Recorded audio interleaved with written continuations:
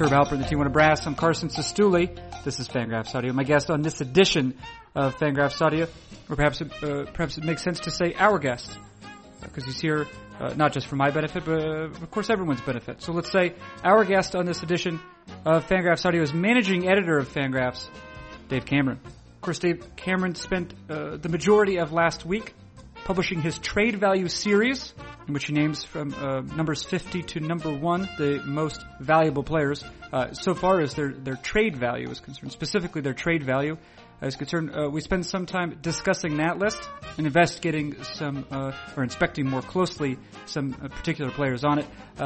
On Monday, Dave Cameron published the anti-trade value list, just a collection of 5 players whose contracts, certainly relative to their present skills, their present production, are not particularly excellent. And then another thing is, on Monday, or maybe it was Sunday, former Major Leaguer Gabe Kapler published a piece on Boston radio website WEEI regarding the information gap between players and front offices, specifically in terms of the means both those groups, both players and front offices, use to assess the value of players. Players might have one set of criteria, front offices might have another. Kapler suggests perhaps that there should be more communication between the two. Dave Cameron has some thoughts on that, as you'll find out as well. Let's get to that, though. It is Fangraphs Audio. It's Dave Cameron, managing editor of Fangraphs, making his weekly appearance. And it begins right now.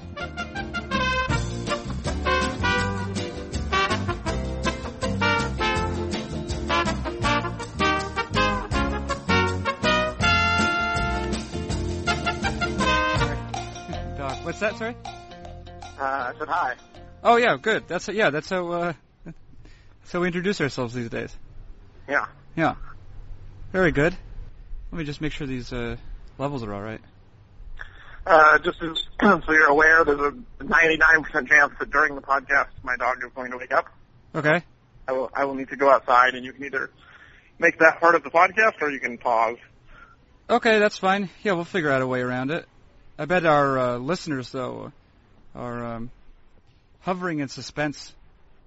Yeah. Breathless. I'm sure that will be the most entertaining part of the podcast. Yeah, it could very well be. Yeah. Now, typically, you and I will have a very brief back and forth via email regarding the subject matter. In this particular case, I'm guessing it's somewhat certain, though, that we'll be we haven't done that, but I assume we'll be trade value should be part of it. Yeah. I mean, it's what I've written about for the last 6 days or so. So yeah. If you want to talk about things that I've written, then yes, we should talk about the trade value. If you want to talk about things that I have not written, I'm happy to talk about anything else. Yeah. Well, I don't. So the alternative would be to discuss. Today, I was going to do a post called. The dog is promptly awake. Okay. It didn't even take nearly as long as I thought it would. All right. So are you just going to go outside? Are we still going to be on the phone then? Yeah, I just have to let her out, and then she will proceed to probably bite me. So you might hear some kind of screams and pain. Okay. That's certainly possible. Yeah, that's good. But, I'm sure that our listeners will take a certain sort of pleasure in that. Yeah, I think there's probably many Fangraphs readers who wanted to fix some kind of animal on me before, so this will be their dream come true. That's right. Okay, well, good. So we're making it's sort of like a Make-A-Wish Foundation for the public at large. Kind of. Just for instead of needy children with dying, fatal diseases. Yeah. It's for mean people who want to see pain inflicted on me. Yeah. All right. Well, let's. Yeah. You have no. So I was going to say I was going to do a post for Knockraffs today called Matt Harvey's top pitches from Sunday ranked by splendor. Okay. So we could do that, but we don't have to do that. I mean, he is good, though, is one point to make. Yeah, we could do a whole podcast about Matt Harvey. We could, and I guess that actually relates at some level to your trade value series, because if I'm not mistaken, he's the only pitcher to have made it into the top 10. That's correct. I think he ranked number 7, or 8, somewhere in there. He was pretty high for being a pitcher. Right, he's high for being a pitcher. Now, if we were to go back to your earliest edition of this, whether you want to go back to, I think you started on USS Mariner, perhaps 2005. 2005, yeah. Right, and then of course it's been on the sites in 2008. So that's 8 years of doing it, really, and 9, yeah, right, 9 years, right? 9. Okay, yeah, we're in the 9th year, right? So, yeah. my guess would be, but I would like to hear from you. How many pitchers do you think were in the top 10 or 20 or 50 in that first edition, and how does that compare to this present one? I think the pitchers have become less represented over time. I think the first name I ever wrote on the trade value series was Daniel Cabrera. He came in at number 40. I only did 40 the first year on the 2005 version. As you can imagine, Daniel Cabrera did not make the 2013 version. And I think looking back at the 2005 version, there were a lot of pitchers. Mark Burley ranked really high. Mark Burley had a nice career, but, certainly not going to rank on the trade value series this year. I think of the pitchers from that list that are still on, it's probably just Felix Hernandez. I think he would have been 20 at that point, so he cracked the list, but I think he's probably the only one who's on both lists. And there were a lot of, I think if you look back at the history of the list, a lot of the rankings that look really silly are pitchers being very high. Mark Prior ranked really highly. I think Jeremy Vanderman ranked predominantly on the list in 2005. A lot of the names that you say, oh man, these guys are great young pitchers, and then a few years you look back and you're like, well, not so much. Right. And now what is the thing for you that sets Matt Harvey apart, or what's special about him that would allow him, I guess, to rank above high pitchers, or every other pitcher, I guess with the exception of his contract? Or, I mean, that's part of it, obviously. That is part of it, but I think the other thing we're looking at here is with Matt Harvey, it's not so much a future projection. Matt Harvey is, maybe one of the 5 best pitchers in baseball right now. And, just based on today, if you were trying to win a game, you'd take Clayton Kershaw, you'd take Felix Hernandez, you'd maybe take Justin Verlander, depending on how much you think his 2013 struggles are real, and then you might take Matt Harvey. I mean, I think Adam Wainwright's in that mix. Like, there's a few handful of pitchers that are legitimate number one, win every time they go out there kind of guys. Matt Harvey has pitched himself into that class. So when you have a guy doing that at the league minimum, and the league minimum for the next couple of years, and then a couple arbitration years, if he beats the odds, he might be, right behind Mike Trout and Bryce Harper as the most valuable asset. I think the risk of pitchers probably push him down a bit. But in terms of present value, league minimum ace, that's pretty high up there. Now, it seems to me that the one thing that could help Matt Harvey in terms of his future value as well is obviously one thing that happens to pitchers. It's not regularly, but generally they have their highest velocities when they enter the league. And right. Generally speaking, those velocities decrease over the course of their career until either that or injury is what sort of removes them from the league. Right. Matt Harvey is starting with velocities. I mean, he hit 100, I think, like 4 or 5 times during his start on Sunday, and that's not abnormal for him. So it seems to me, in a case like Matt Harvey, if he's going to decline, he's going to decline first to 95 miles per hour, then 93. I mean, he's got a ways to go. Right. This is basically the Felix Hernandez case, right? Or kind of Tim Lincecum, but maybe a little less extreme. Both of these guys came into the league high 90s, serious velocity, good off-speed stuff, but really like high velocity pitchers. Lincecum regularly hit 100 in college. Now both of them throw, 88 to 92. They've declined a very long way, but because they had so far to fall, their velocity decline is still less than the, average velocity or maybe even slightly below. And their secondary pitches have mostly made up for that, not as much in Lincecum's case, but I think what we see is when a guy is throwing 100, he can lose a lot of arm strength and still be pretty good. Now, is it fair to say, obviously we've had some exceptions to this with Mike Trout, becoming, one of the best 2 players in the major leagues, really, at this point. It seems to me that it's the exception to find a position player who's so good early on. Are there more instances in which a pitcher is instantly, essentially, not, one of the best or not necessarily just one of the best in the league, but also the best that he ever will be? Yeah, there's no question that I think there's a long history of pitchers. I mean, Dwight Gooden in 1985 might be the most famous, but, really young pitchers breaking into the league and just being among the best pitchers in baseball from the minute they arrive, because I think there's more to pitching that is physical than there is hitting, where hitting is very mental and very approach-based, and very, relies on a lot of experience. You have to see a lot of breaking balls. You have to learn how to work counts. You have to kind of understand which pitches to swing at, and there's a lot of non-physical things to being a really good hitter. In baseball, if you throw 102 with a nasty curveball, that's going to work even if you're stupid. Right. Are there instances? Well, because I was going over this the other day. I remember when Matt Anderson was pitching for the Tigers, and right. Matt. It won't always work if you're stupid, I guess. There are exceptions. Well, I'm not. It's not a question of his intelligence, but it is. We could say it's a question of pitchability, perhaps, or perhaps it's like pitching intelligence is what we'll call it. So I think that's fair. Matt Anderson had problems as a major league pitcher, and I think that he sort of walked into some unfortunate injuries as well. Yeah. But are there instances really of pitchers who throw 100 and don't have success? I mean, that's maybe a naive question, but Bruce Rondon or Bruce Rondon, whatever, however you call it, just pronounce. There's a lot of Rondons and Rodons running around baseball right now. I think I looked this up on Fangraphs not too long ago. There are like 3 Rondons in the history of baseball. They're all currently pitching, and they're all terrible. But well, let's see. One of them is Bruce Rondon. You say terrible. Yeah, your terrible is different than my terrible. It may be different than other people's terrible, as in he hasn't had any major league success. Obviously, he still has potential, and he could become quite good. Right. But as of yet, has not become a good major league pitcher. I think Hector Rondon. Yes, I've seen Hector Rondon pitch.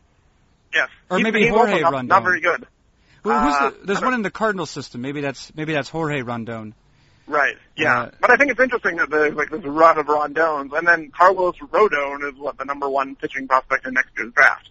So he's pretty good. He's also very good. Although, of course, there's always some questions to what that, because he's not a very big guy, Rodon. He's no. He has an excellent slider, and that's another thing is with regard to that sort of pitcher. I mean, he has a fastball. I think he's hit 95, but as long as we're talking about development, because at some level your trade value series, part of it is contract, present contract, part of it is present value, and then the other part of it is future value, future production. I'm going to assume that unlike a Garrett Cole, for example, who had some difficulties in college, but had excellent arm speed, a pitcher like Carlos Rodon might be a different sort, right?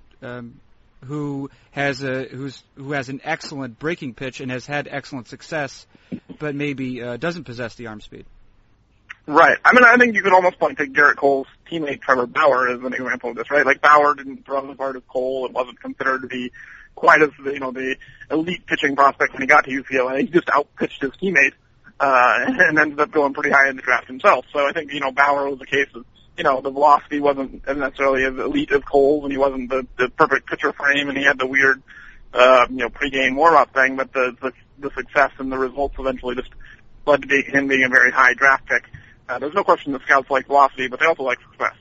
Okay, all right. Let's move on to another player about whom I'm curious here, and that is Carlos Gonzalez. I'm interested in Carlos Gonzalez, who ranks 10th on your trade value series, and has contracts of 11, 16, 17, and 20 million in future years. Here's what I'm interested in. In some ways, to me, he profiles rather similarly to Matt Kemp, insofar as he's athletic, but is not necessarily the sort to play center field. And also, a lot of his value comes from certainly power, but also, and that's even power after adjusting for his home park. But a lot of it comes from his batted ball profile. He does not control the strike zone particularly well, although I believe he's improved to some degree over that. Now, Kemp, you've dropped from the list because we've seen what happens, and who knows whether that is from a lack of real approach or if it's from you have a shoulder injury. He's come back, and he hit a home run when he came back. I mean, he still has physical tools. What's different for you about Carlos Gonzalez than Matt Kemp? Yeah, I think there's a couple of things. So maybe one of the most important things is this list isn't necessarily a projection of future performance, right? So I'm not just taking all these players and saying, I think, this player who ranks 10th is going to do better than this player who ranks 30th. The question that we're really trying to answer is if a major league team could acquire one of these players, or essentially if their team put them on the blocks, who would command the largest return in trade from someone else right now? And so you put Matt Kemp and you put Carlos Gonzalez on the blocks today. I think Gonzalez gets a significantly better return simply because he's playing well and Matt Kemp is not. And you say, well, they have similar skill profiles and kind of success before, but you're taking a pretty big risk to trade for Matt Kemp at the point where he's being a replacement level player. His shoulder's a problem. He's spent a significant amount of time on the disabled list, and he's due $20 million a year for the next 6 years. With Carlos Gonzalez, you have a guy making $11 million who's putting up MVP type of numbers in his age 27 season. There's significantly less risk. You're not really betting on a rebound. You're not playing for 2014. And I think when it comes to trade value, teams prioritize short-term value over long-term value. They certainly consider long-term value in terms of years of team control or some huge backloaded contract. But I think overall, teams generally make trades when they're trying to win. And if you're trying to win, I think you want the guy who's right now, not the guy who might start hitting if he gets healthy, whenever that's going to be. Okay, so it should be noted, and you're doing this right now, is that when we discuss trade value, we're discussing today essentially, or this week, leading up to this year's trade deadline. Correct. The idea is not that Carlos Gonzalez is going to be a better player than Matt Kemp over the next 6 or 7 years. I'm not even sure I would say that I believe that, but I think that if you put them both on the market today, the fact that Gonzalez is hitting, Gonzalez is healthy, and Gonzalez is making half the money that Matt Kemp is with, only a 4-year commitment instead of 6 or 7 more years, I think teams would be a lot more willing to give up premium young talent or premium prospects to get a guy like Gonzalez performing well, they could stick in the middle of their lineup and not have to worry about it, than they would with a guy like Kemp who's got a bad shoulder and might not hit. All right, so you've looked at the 50 guys who are essentially possess the most trade value. Before you did that last week, you also included a half dozen guys who just barely missed the list, or maybe a dozen guys actually, who sort of were candidates certainly to make the list and did not. But they all have sort of a case to be made for inclusion probably next year, depending on how things work out. I'm curious as to which guy is, in your mind, has the highest trade value, who's also likely to be traded? Giancarlo Stanton, I think, probably has to be the easy answer, right? I mean, he was ranked 7th or 8th or somewhere in that mix. I think everyone expects the Marlins to trade him this winter. If he's not traded fairly soon, it'll be a pretty big upset. If we were going to kind of put him aside and say, it's the Marlins, they just traded everyone, then you're probably looking at David Price. I think, he's kind of, no pun intended, priced himself out of the Rays' plans. He's going to make he's making $10 million this year as a Super 2 second-year guy. He's going to go to arbitration, get another nice raise, probably be up, maybe near $15 million for next year. The Rays have enough pitching depth that they don't need to pay $15 million to David Price. And I think they can turn him into a nice package of young players, which I would expect them to do this winter. Okay, and David Price was in that 46 to 50 range, it should be noted. Yeah, I think, he was 44 or somewhere in there. Right. Now, with regard to Stanton, right, so a player like Stanton, who you have ranked within the top 10 of this trade value series, this is curious, right, because we've seen, we see certainly leading up to the trade deadline, we see a number of trades for players who have a year left, or have either are in their contract year or leading up to it by a year. We see those sorts of players traded. Last year we saw Zach Greinke traded, for example. There was speculation certainly about a number of other top flight pitchers in particular, it seems, but position players too. And we still have a sense of a little bit of what the market is, right? We've been hearing conversations recently about Matt Garza. And what he might get from a team like the Rangers, for example, what the Cubs might get for him. There is no player, at least certainly within the last year or two, who's had both Stanton's level of production and also the sort of value provided to an organization. I don't know how far back you'd have to go to think of a player like that who was traded. You might have that off the top of your head. But what can we expect in terms of a package, the sort of package that would net a team, Giancarlo Stanton? Yeah, I think if we're looking back for comparable types of trades for Giancarlo Stanton, there's basically two. There's Justin Upton last winter, who's Justin Upton is not Giancarlo Stanton, but it's a younger power hitting corner outfielder with superstar potential, highly thought of prospect, under team control for 3 more years. In Upton's case, he was already under contract, so you knew what the salaries were. In Stanton's case, 3 arbitration years. So they'll probably be a little bit cheaper than what Upton was going to get, but it's going to be in the same ballpark, or at least, not too dissimilar. And I think we saw that Upton, maybe didn't return the type of package that people expected. The Diamondbacks took a lot of flack for what they ended up trading him for. There was the report that the Mariners had given up Taijuan Walker, Nick Franklin, a couple other pieces before Upton used his no-trade list. That would have looked pretty good for the Diamondbacks right now, considering how well Taijuan Walker's pitching in AAA and Nick Franklin's doing in the majors. So I think, there is certainly some trade value that Upton had, even, coming off a kind of mediocre year, and I think his potential certainly still commanded some real market value, even if the performance wasn't great, which is kind of where Stanton's at this year with the knee issues and missing some time and not hitting like he had in the past. But I think probably the better comp is you go back to the last time the Marlins traded a player like this was Miguel Cabrera. The Tigers gave up Andrew Miller and Cameron Maybin, and took all of Dontrelle Willis's contract, which was a little bit of an albatross at that point. Miller and Maybin were two of the best prospects in baseball. Both had, premium upside that neither one has really turned into, but Miller was, a very highly thought of pitcher coming out of North Carolina. Maybin was a 5-tool center fielder who looked like he was going to hit. I think when you look at what Cabrera got, Stanton should probably bring back even a little bit more, because I think Cabrera at that point, there was questions about his defensive position. He had some weight issues. I think there were some maybe more personality concerns with Cabrera than there are with Stanton. Stanton's even younger than Cabrera was when he was traded. And I think in retrospect that deal looks terrible for the Marlins. So I think this time around they're going to make sure that they do better than they did when they traded Miguel Cabrera. Right. So, and I mean, when you're looking at teams with which he could potentially end up, on the one hand we have to say, well, these are the teams that could use I guess everybody could use a player like Giancarlo Stanton. Right. So that's all 29 teams want Giancarlo Stanton. So I guess that's curious. I mean, is it possible that a team would seek to acquire Stanton, even if they were not necessarily competing for a playoff berth? I think every team in baseball will make a phone call when the Marlins finally say that Stanton's available. And, I wouldn't call it the most likely scenario, but I could see Tampa Bay trading for him, even though they don't think they have any chance of locking him up, because if you look at the Rays, they're always kind of looking for young, cheapish talent, and they're willing to keep guys, through their arbitration years. Stanton, next year, if they make, $5 to $10 million, somewhere in that range in his first year of arbitration, still going to be a tremendous value. It would be not out of the realm of possibility, I think, that the Rays would give up a package of young players to get Stanton, keep him for a year, maybe even two, and then flip him for another package of young players after they've tried to win a World Series with him. I think, you'd see rebuilding teams call, and I think you'd see, the Mariners have been calling about every right fielder who's been available for the last couple of years. I think Texas has been noted to be heavily interested, and they have a guy in Jurickson Profar who doesn't really have a place to play in Texas who could headline a deal.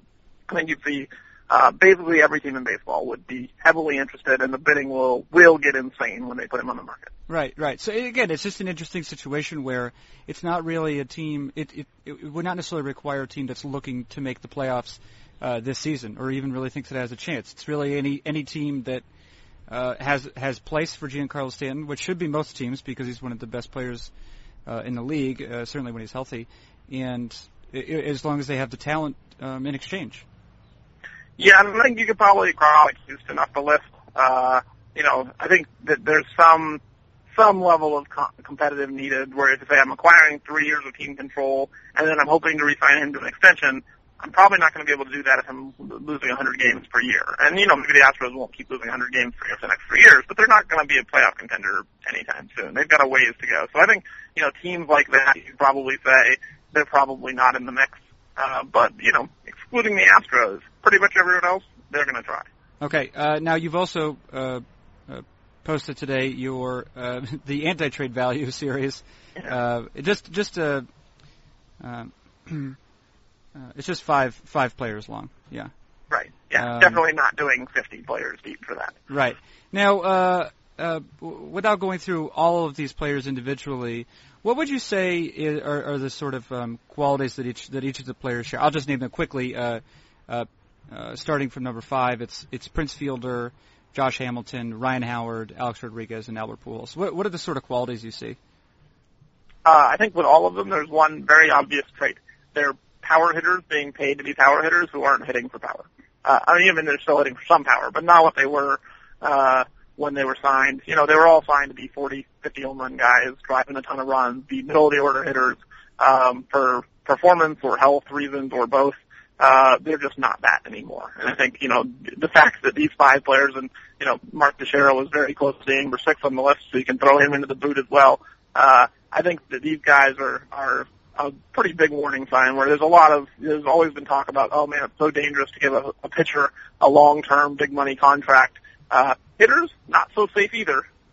Now, what is the thing, do we know what's affecting, these players' power and, you know, is this something that we could have seen? I think, you know, there's that idea of old player skills, right? I think all of these guys, pretty old player skills when they got these large contracts. I mean, Ryan Howard was just overrated from the start. This is, you know, the Ryan Howard contract is going to go down as one of the worst in baseball history just because it was so glaringly a bad idea when they signed it. That was just a misevaluation on the part of the Phillies.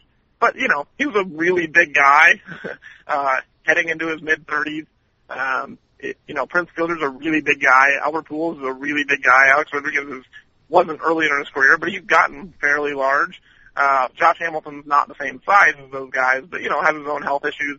I think with all of these guys, it's not that hard to look at them and say, I can see that body breaking down when, you know, they're in their mid-30s and they have to carry a couple hundred pounds. And if their body breaks down and they lose some bat speed, they're not very good anymore. Right, and this is one thing that certainly we've discussed on the podcast before, right, is in terms of prospect evaluation. I think we discussed it with regard to Anthony Rizzo, right, is how the idea of a first base prospect is sort of a misnomer. Because you, yeah. Right, I mean, it can theoretically exist, but the bat has to be so good. Right, it's not that there aren't first base prospects. It's that the bar for them is very high.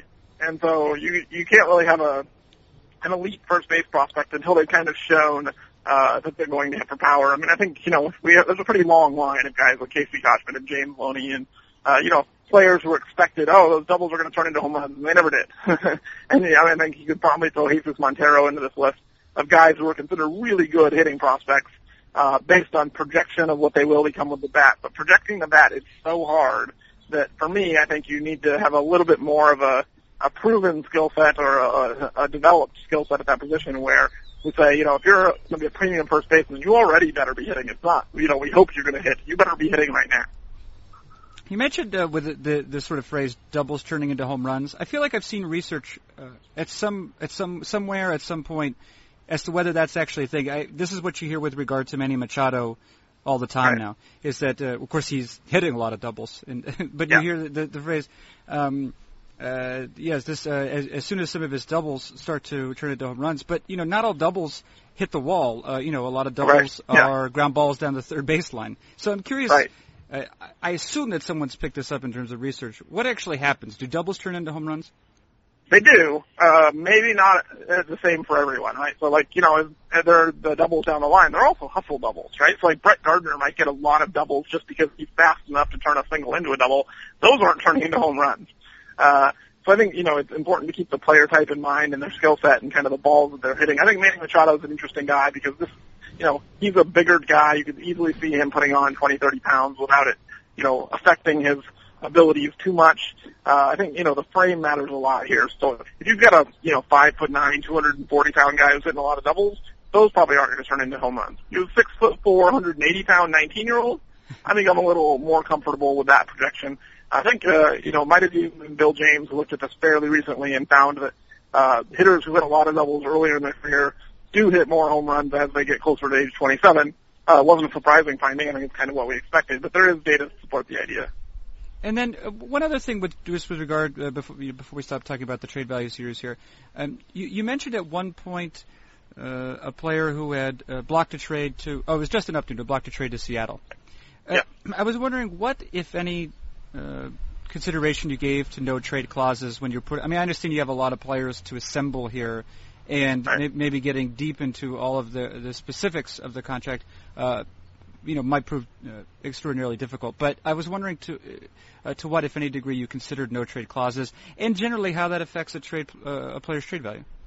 Yeah, a couple of years ago, I think I just decided to stop including no trade clauses in the trade value discussion, simply because they're so fungible. I mean, you know, Some players will absolutely say, I'm never waiving my no trade clause. I want to stay here forever. You just can't trade me. But it's impossible to know how serious those statements are until a team actually tries to trade them, right? So it's a thing we can't know. No trade clauses get bought out all the time. Teams come to them and say, hey, we don't want you anymore. This other team wants you, and they're going to give you a contract extension. And the team says, okay. Or the player says, I'm happy to waive my no trade clause as long as we get more money out of the deal.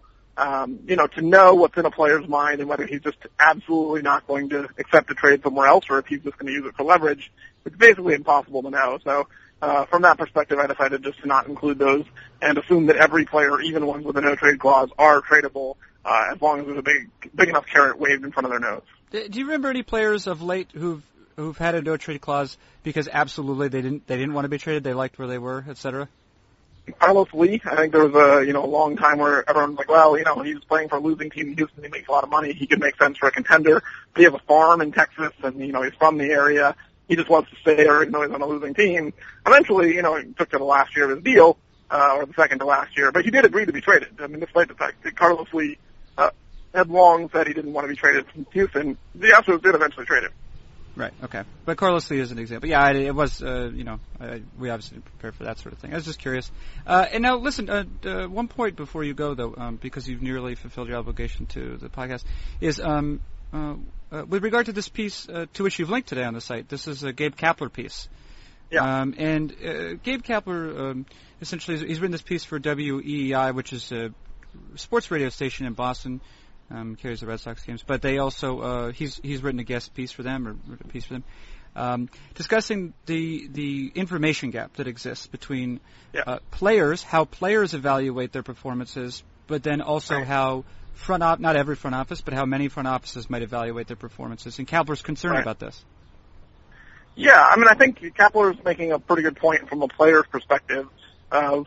I think his analogy to a marriage is pretty good, where if the husband thinks he's performing all of his duties really well and he thinks his wife is happy with him and secretly his wife thinks he sucks and, is wishing he would do all these other things, that's going to foster ill will, and it would be better for the husband to actually know what his wife thought rather than just to live in delusion. If there's a player, let's call him Juan Pierre, who's hitting 300 and doesn't draw walks and doesn't hit for any power, and his defense has declined. If he's evaluating himself by batting average, he might think he's still pretty good.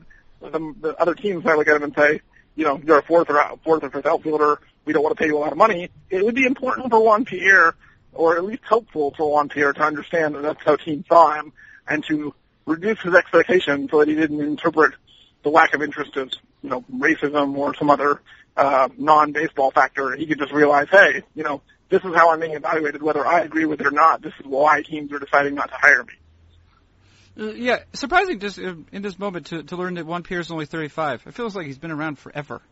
He has been around since 1917. Yeah, since 1917. Yeah. He actually he broke the color barrier and no one talked about it. That's right, exactly. He was Jackie Robinson 40 years early. Yeah, that's right. But they were like, you're just not that good. We're not going to make a big deal of it. That was the primary reason. So you think that, but you make the point, I think, that perhaps it's not necessarily the team's responsibility to convey that information to the player directly. Perhaps that falls to the agent. Yeah, I think it's not even so much about responsibility as it is about having an open door for communication. I think in general, if a front office employee who's seen with some skepticism among the players, I think the players and the owners have had kind of a long degree of acrimony. The owners colluded in the 1980s in order to hold down salaries. If a member of ownership or a front office came to a player and said, here's the deal, here's why we don't think you're very good, first of all, that's not going to go over very well in terms of maintaining good relationships. Secondly, I think that it might be seen as disingenuous. So maybe the front office executive or the ownership representative might be seen as trying to promote some kind of idea that would hold down costs. Whereas if the agent comes to them, the agent is, acting on their behalf and trying to help them get as much money as they can. I think the player is more likely to trust the agent that he is telling him the truth than, maybe some nefarious suit that could have ulterior motives. But it seems to me at some level there's an advantage for the teams, for the players not to know precisely why or how they're being compensated, And if you have a player, I mean, I just think like this is not no bearing in reality, but Ben Zobrist's market value is because he provides a lot of value in terms of positional flexibility and defensive ability. The fact that while he doesn't necessarily demonstrate tons of power, he's very productive offensively. If players think they're being compensated, and if the market suggests they're being compensated for high batting average, high RBI totals, etc., there's an advantage to the Rays to pay Ben Zobrist what that market suggests, while actually reaping the benefits of his actual production. Yeah, but I think they give that all back when it comes to paying closers and first basemen, right? So, maybe teams are saving a little bit of money on, multi-positional guys who get on base and don't hit for a lot of power, but then Jonathan Papelbon becomes a free agent and makes $52 million. I think overall, the share of the pie that goes from the owners to the players is about the same no matter whether the players understand how they're valued or whether teams are valuing the correct skills. They're going to give a certain amount of their money and their revenues to the players. The question is just how it's allocated. I don't think it's necessarily good for the teams overall, but there's these large market inefficiencies where bad players are getting a lot of money and good players are getting a little bit of money. There might be some competitive balance issues there where the Rays were able to figure out that Ben Zobrist is good and save a lot of money, and if there was no market inefficiency, maybe they wouldn't be as competitive, but I don't think it's necessarily good for ownership saving money to have some players just getting money that should go to Ben Zobrist. Right. Well, I guess the Rays have figured out because they have they've had James Loney and Casey Kochman and Carlos Pena playing first base. Right. They certainly have figured out that power is overpriced. Right. All right. Well, how do you feel about this? You feel like we did everything we needed to? I did. I have managed to not squeal despite getting bit 16 times. So this is good. I'm glad I have not yet been recorded squealing like a girl. No, wait. Or like either gender. Both genders yes, right. Squeal. Yeah. Yeah. Sure. Right. There's a difference in pitch, probably. Yeah, right. In interest of political correctness, we'll go with that. Okay, right. But the other thing is, wait, why is your dog biting you? Like, how hard are we talking about? She's a puppy. She's teething. So, in her mind, it's play. We're trying to teach her what level of play is not correct. But, she's 9 weeks old. She doesn't understand yet. So she thinks my feet are fantastic chew toys, and she's got pretty sharp teeth. Yeah. Hey, listen, I've also illicitly looked up Juan Pierre's player page here while we've been talking. Do you know that last year, with 2012, was the first year that he did not record double-digit caught stealings since the year 2000? And it also that does sound like Juan Pierre. It was also the most efficient he's been in terms of stealing bases in his entire career last year. Yeah, I mean, I don't hate Juan Pierre. No, I know. You hate Juan Pierre. Right. That's fine. You hate Juan Pierre. Yeah. No, I think Juan Pierre is just a good example of the kind of player that was incorrectly valued by Major League Baseball for quite a while. Right, and that's the thing, and that's actually why I take some exception to your point with regard to who's the player you dislike more than any other? He played for your team the last couple of years. Miguel Olivo. Miguel Olivo, because it's not Miguel Olivo's fault that that's his skill set. Right? Miguel Olivo. No, if Miguel Olivo worked harder, he wouldn't be a pass ball machine. Right, but working harder is, or his level of work is, I think that's something that's native to a person. That he refuses to drop down and block a pitch in the dirt. No, that's lazy. Right, but was he doing it his whole career or most of his career? Yes, Miguel Olivo succeeded in spite of his laziness. Right. Okay. So I'm also lazy, and I would have done that too. In addition to lacking many of the physical tools that Miguel Olivo did, the Mariners made a smart decision though in not signing me to a contract. And my point is that level, there was nothing to suggest that his level of work would change. Is that fair to say? I think it's not unreasonable to expect a moderately talented young player to put in the necessary work to get better. Right, but he didn't. He did not. And by the time the Mariners signed him, these last couple of years, he was not that sort of player. I think you pin that on the front office. You say that's the front office doing that. I think you can also pin some of it on Miguel Olivo. I think if you can look at a guy who has power, who has a strong throwing arm, who's athletic, who runs pretty well for a catcher, and he just never got any better at anything since he was about 22, and he stagnated as a backup catcher despite having the physical abilities of being a pretty good player. That's on him. Okay. Well, let's disagree to disagree, because I'm going to say that you're wrong and I'm right. I think that you say, fine. I think you say this player's been like this for 10 years. We cannot expect him to change in his age 32 season, 33 season. Yeah, it looks like he got put together almost 1,000 plate appearances for the Mariners. Yeah. No, I mean, this is his second go-around. He was originally acquired with Jeremy Reed in the Freddie Garcia trade back in 2004. This was the second time Miguel Olivo has been terrible for the Mariners. Yeah. Yeah, look at that. I see what you're saying now. And it looks like they traded him to the Padres. Yeah, and do you remember who they got in exchange at that time? Good question. There was a really terrible pitcher involved. I know that. It was one of those, like, I will give you our crap for your crap, and then both guys were still crap. And then, but it deserves to be noted that he went on to hit, to slash 304, 341, 487 with the Padres in a short period of time.